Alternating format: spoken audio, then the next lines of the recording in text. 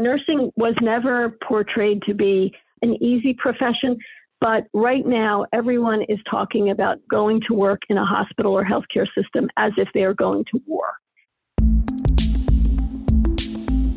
Challenges facing the clinical workforce today on HFMA's Voices in Healthcare Finance podcast. Hello and welcome to the podcast. I'm your host, Erica Grotto. In today's episode, I sit down with two nursing leaders to discuss recruitment, retention, and the ever-present burnout in the nursing profession. I will welcome my guests in a moment, but first I'd like to bring in our Beyond the News team, Senior Editor Nick Hutt and Policy Director Sean Stack, to tell us what's happening in the industry this week. Hey everybody, this is Nick Hutt. In this week's news segment, we wanted to talk about the final rule for the inpatient prospective payment system. As many of our listeners know, October 1st is the start of the federal fiscal year.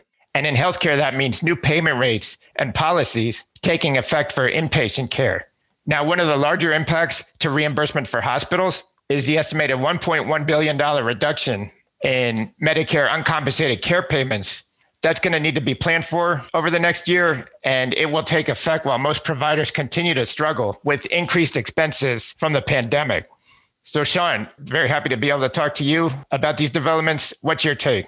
That's right, Nick. For some hospitals whose communities continue to struggle with high uninsured rates, that decrease in uncompensated care could compound significant financial strains that many hospitals are still feeling.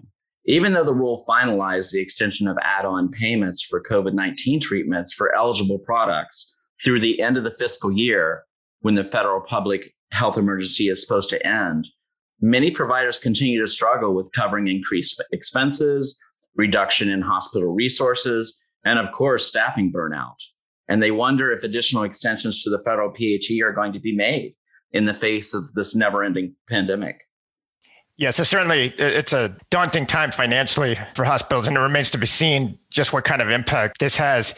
It does bear mentioning that hospitals recently lost a case in federal district court where they had challenged the relatively new methodology for determining uncompensated care payments. The court actually issued a summary judgment in favor of the U.S. Department of Health and Human Services. Now, there were some accommodations due to the pandemic. Many of Medicare's quality programs and demonstrations are going to be subject to a new suppression policy that accounts for the impacts of COVID-19. Sean, do you believe that this will provide financial and administrative relief for providers? Yeah, Nick, I certainly believe that Medicare's decision to use these suppression metrics, which have been the metrics that have been impacted by COVID, will provide some well-needed relief for many providers. The hospital readmissions program saw 5 measures suppressed for 2022. The value-based purchasing program saw 7 suppressed. And then the hospital acquired conditions reduction program has been set at a net neutral for 2022, meaning that anything that the hospital pays into the program will be returned to make them whole.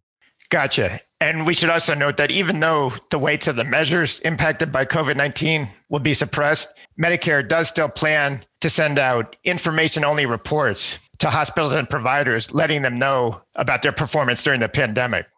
Yeah, I agree, Nick, that those reports are going to be very, very important for hospitals when reviewing and strategizing, what happened post-pandemic. And another item we wanted to touch on is that CMS delayed the finalization of policies surrounding indirect medical education and the distribution of the newly appointed residency positions to providers. That's a decision that Medicare intends to address in a separate forthcoming rule, according to what the agency has said. That's right, Nick. That is something that providers and healthcare stakeholders will want to pay very close attention to in the upcoming months. Given that the new residency positions at stake are much needed right now in healthcare, and the impact this policy could most definitely have on additional funding and assignment for more Medicare residency positions in the future, which I anticipate will likely happen given the shortage of clinicians in the U.S. right now. All right. Well, Sean, great insights as always. And thanks to everybody for listening. HFMA members can get much more information on what's important to know about the IPPS for FY22 by checking out our in-depth summary of the final rule, which is available in the regulatory resources section of hfma.org.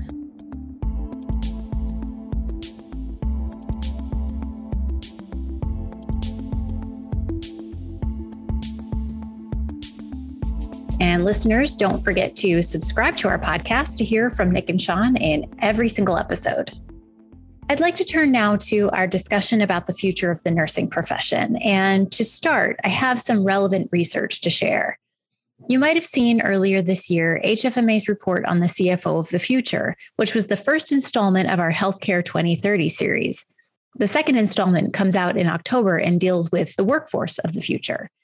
That installment is based on a survey we conducted of more than 140 healthcare CFOs in June and July.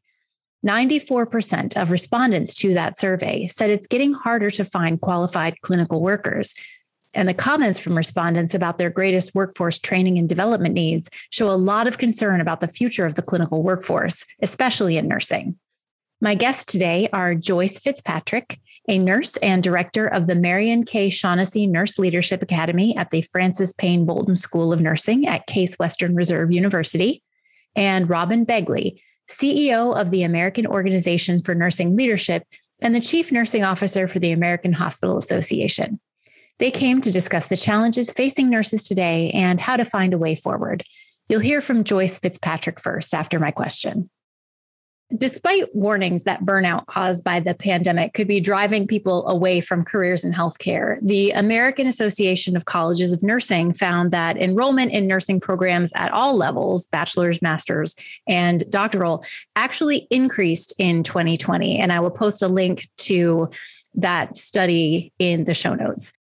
In a survey conducted in the fall of 2020, the association also found that thousands of qualified applicants are being turned away due to a shortage of clinical sites, faculty, and resource constraints. So I'm curious, given both of these things that this research found, does it track with what you both have observed? And how do the numbers of people entering nursing programs compare with the current industry need? Certainly, we have seen an increase in enrollment in first degree programs, meaning the preparation of new nurses. And it was close to 6% for baccalaureate prepared nurses, as noted by the AACN report of enrollments in 2020. The on-the-ground experience is that might have even increased in 2021. We're hearing that many schools have seen a significant increase in enrollment in their baccalaureate programs, meaning the preparation of new nurses in 2021. We don't have the data yet as to overall national enrollments in schools of nursing, but we should have those shortly. The important thing to note, however, is that the demand is greater than the increase in enrollment for several reasons. And particularly if we project out 5 or 10 years, when we anticipate a retirement of a large number of currently practicing nurses, because nurses as a group are on average about 48 years old. So if you think forward, there is going to be a large number of nurses who will be retiring, and our enrollments are not keeping up with that percentage.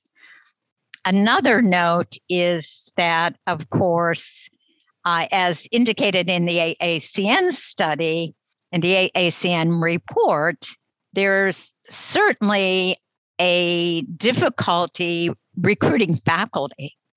So if you don't have enough faculty, you cannot expand your program. So the real shortage and the real pipeline blockage is with the recruitment of faculty. So we need to fast track individuals into faculty roles. And that means increasing the number of nurses in master's and doctoral programs at a faster rate than we're currently doing that. I would concur with Joyce. And as Joyce said, that the demand is currently outpacing the supply. What we know is right now, there's approximately 3.7 million nurses in the U.S. And because in large part of the retirements that are expected over the next 8 to 10 years, baby boomers who are very deserving of their retirement. The number that one of our noted healthcare nursing economists, Peter Beerhouse, states is that between now and 2029, we will need almost 200,000 new graduate nurses per year. Right now, the end of August, we are very concerned about not only the planned retirement of nurses, but also the effect that the pandemic will have on younger nurses who we need desperately to stay in nursing. And, because of things like stress and PTSD in relationship to what they've experienced over the past 18 months, we're very concerned that some of these younger nurses may be leaving direct patient care for sure, and perhaps leave nursing altogether. Robin, I'm glad you mentioned Peter Beerhouse. I just this morning was talking with another editor here who's working on a piece about the future of the workforce in healthcare and had an interview with him, as a matter of fact. So I've got that pulled up. I asked him to send it to me just in case there was something in there that would inform our discussion today. And he had a quote in here that I think is relevant, especially to the discussion of the baby boomers leaving the workforce and new people coming in, whether there is enough of those new people or not. But what he said was, this is his quote, "While we've got a lot of nurses coming into the workforce, by no means can they replace the work of the baby boomers because they don't have the knowledge, the experience, the organizational know-how." So it seems like it's not just numbers, it's years of experience and knowledge that could be an issue too. Exactly. That is a great point. So not only are we worried about the numbers, but we call it the brain drain. And, nurses with many years of experience, it's very hard to replicate that, particularly with new nurses. They have skill sets that we don't expect a novice nurse who is graduating and entering the workforce to have.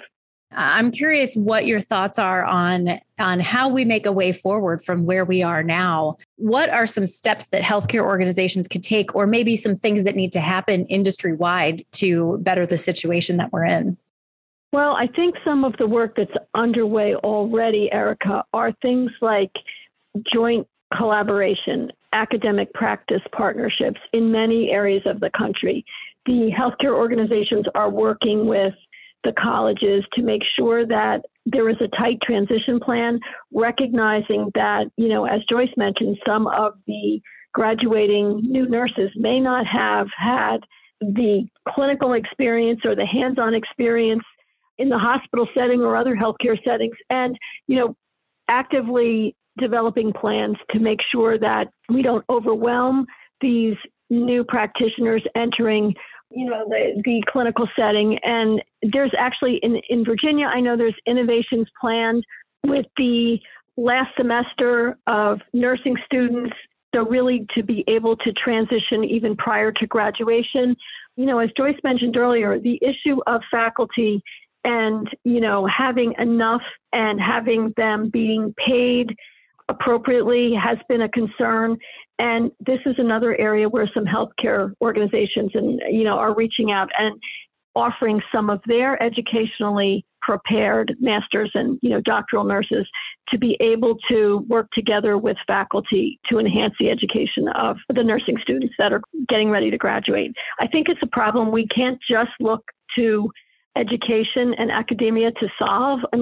Practice side needs to work very closely with our colleagues in academia. And I believe that there are many situations where that is already occurring in anticipation of what is really very challenging staffing, during the pandemic, but also post. Well, and Robin, I think you're right on target. And what we know from the research pre-pandemic is that 20 to 40% of what nurses who work in hospitals do with their time was not direct professional nursing practice. And so it's a good time to look at new models of care delivery to make sure that nurses are conserving their time and energy for the care of patients, not doing things that could be done by supportive personnel. And so as we are dealing with these difficult times of staffing, the healthcare institutions are examining the way in which they're delivering care And the team approach to care provision is one way that, is being considered. Let's talk about burnout. If you've checked social media even once in the last year and a half, you've certainly seen images of exhausting nurses posting about the pandemic. I know that when I have sought care personally or taken my children for care, I've seen it firsthand, and it's heartbreaking. But burnout is not just a pandemic problem. It's something that has been discussed for a very long time. So what do you see as the most common causes of burnout among nurses? And where can we find solutions? What can nurses do for themselves or their peers? What can their leaders do to ensure they're taken care of? And what should we be considering as an industry to address this larger issue?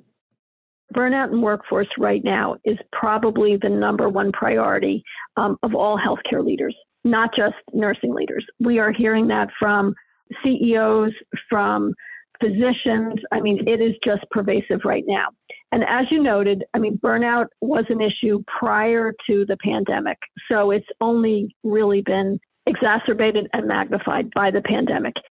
This is one of the number one priorities at the American Hospital Association and AONL, along with our colleagues at ANA, AACN, you name the nursing organization.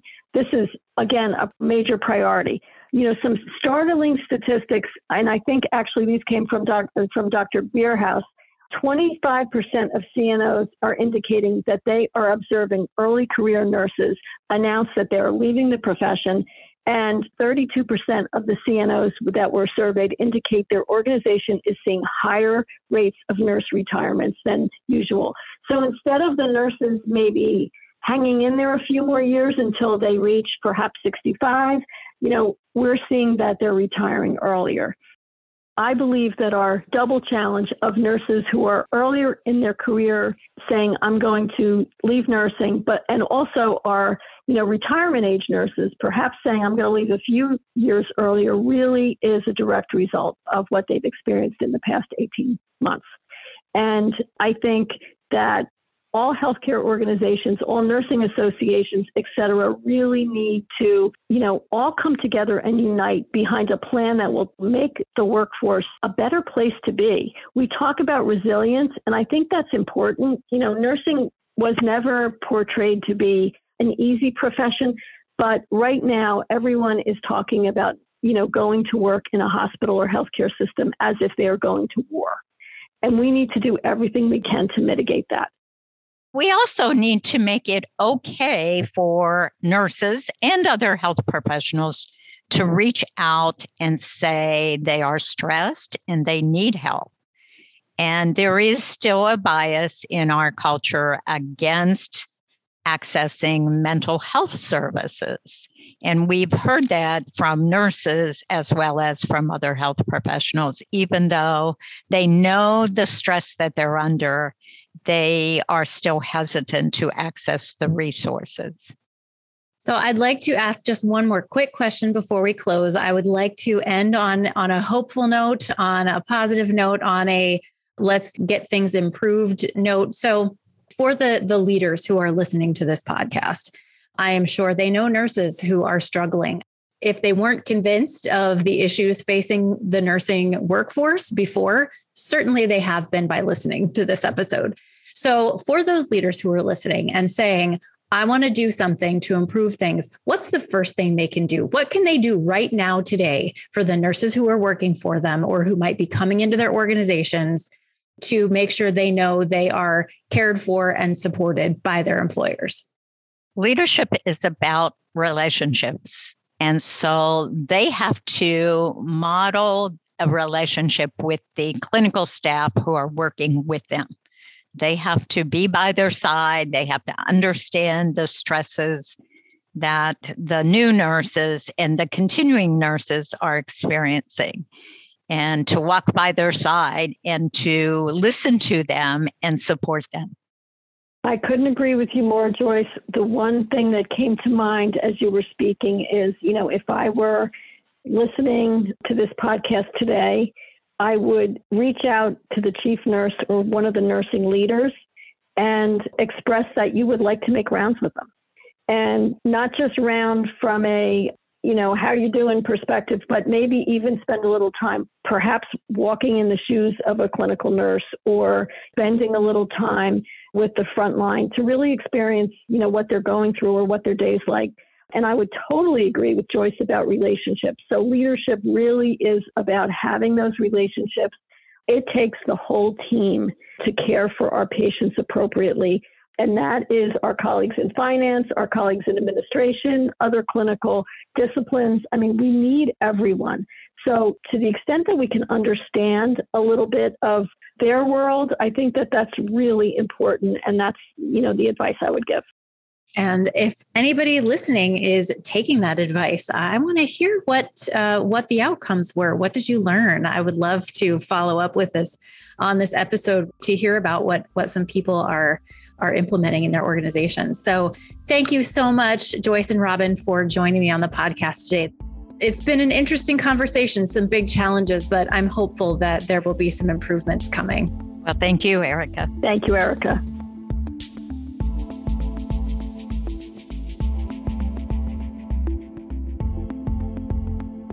HFMA's annual conference in Minneapolis is just weeks away. I'll be there podcasting, so I hope you'll stop by the booth and say hello.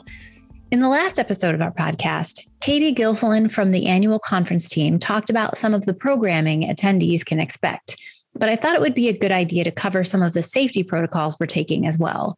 So at this time, I would like to welcome Katie back to the podcast to talk about this topic. Hi, Katie. Hi, Erica. Glad to be back.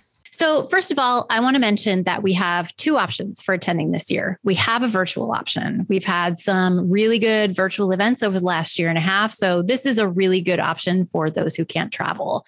But for those who can and are excited to get back together in person, we are taking some important steps to ensure the safety of our attendees. Can you talk about those a little, Katie?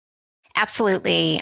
We are paying close attention to health and safety at our annual conference, and we want to make sure everyone who attends in person feels comfortable with their attendance and participation. So we're putting measures in place to assure that. And to do that, HFMA has made the decision to require that everyone on site at the annual conference in Minneapolis, including attendees, faculty, exhibitors, volunteer leaders, staff members, and backstage crew, all provide proof of COVID-19 vaccination. We're working on the logistics of that process and ensuring that it's easy and as convenient as possible. Additionally, the conference will adhere to the health and safety protocols and procedures of the Minneapolis Convention Center. And at this time, that includes the requirement that individuals who are medically able to tolerate a face covering, they are required to wear a face mask while in the convention center space. So this is in accordance with the City of Minneapolis and CDC guidance, regardless of vaccination status. HFMA staff and event planners are monitoring the COVID situation and guidance as it evolves, and we will continue to update these health and safety measures as needed to make sure that all attendees are able to enjoy the event safely. Once again, HFMA's annual conference will take place November 8th through 10th in Minneapolis. We are really excited, and we hope you all are as well. If you want to learn more, head over to events.hfma.org/annual, where you can learn about our speakers, our sessions, our tracks. And while you're there, go ahead and register. Thanks again for joining me, Katie. Thank you. Voices in Healthcare Finance is produced by the Healthcare Financial Management Association and written and hosted by me, Erica Grotto. Sound editing is by Linda Chandler. Brad Dennison is our Director of Content Strategy. Our President and CEO is Joe Pfeiffer, and you can hear him on our podcast next week. That's right, we've got an episode next week as he interviews Sergio Melgar, the CFO at UMass Memorial Healthcare. To hear that and all of our episodes, please subscribe to our show and maybe write us a review. And as always, if you want to get in touch with our team directly, please do. You can email us at podcast@hfma.org.